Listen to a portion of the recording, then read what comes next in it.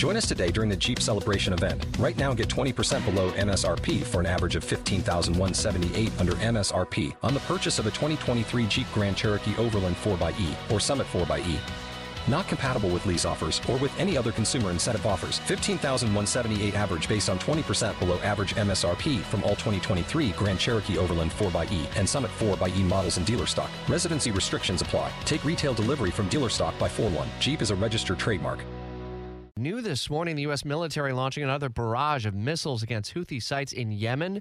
Fox's Jonathan Savage continues our live team coverage from London. And Jonathan, this marks the fourth time in days that the U.S. has directly targeted the group.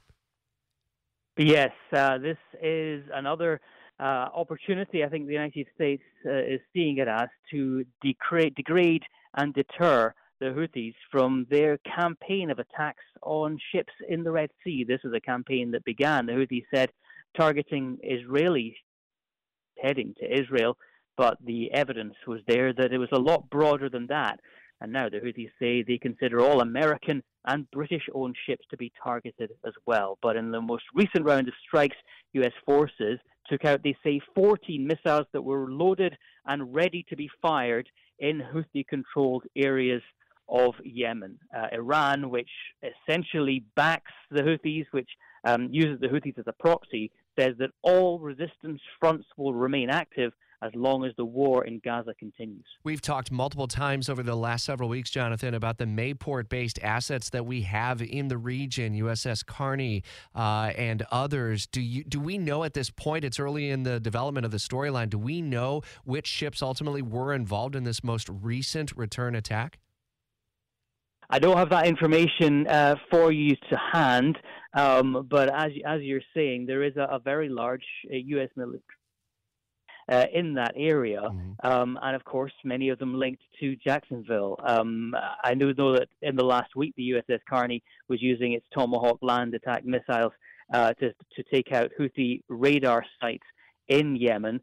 That came to us directly from the U.S. Central Command on the social media site X. So the USS Carney involved in attacking Houthi targets, Houthi radar sites, Houthi missile sites, and command and control centers. USS Mason also overseas in the region and will continue to press for answers on this developing storyline. Jonathan, I wanted to catch you on the other story, which is the bigger picture, if you will, in the ongoing war between Israel and Hamas, as a shipment of medicine for dozens of hostages held by Hamas has just arrived. This is part of a mediated deal that could actually mark the first agreement between Israel and the militant group in a week-long ceasefire, since the week-long ceasefire in November.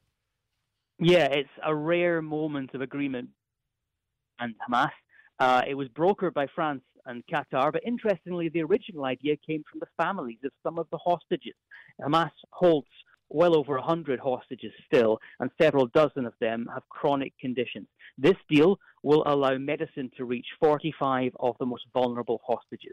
It involves one box of medicine being passed on to the hostages for every 1,000 boxes of medicine being supplied to the Palestinian people. A quarter of the Palestinians in Gaza, the UN says, are starving, and the medical system, the hospital system, has entirely broken down. So this will provide respite for everyone, hopefully, in the area. All right, certainly. We'll be updating the story throughout the day, and keep listening for updates from Fox's Jonathan Savage with updates out of London and overseas with all of these big picture storylines in the Middle East as tensions and conflict continues to rise.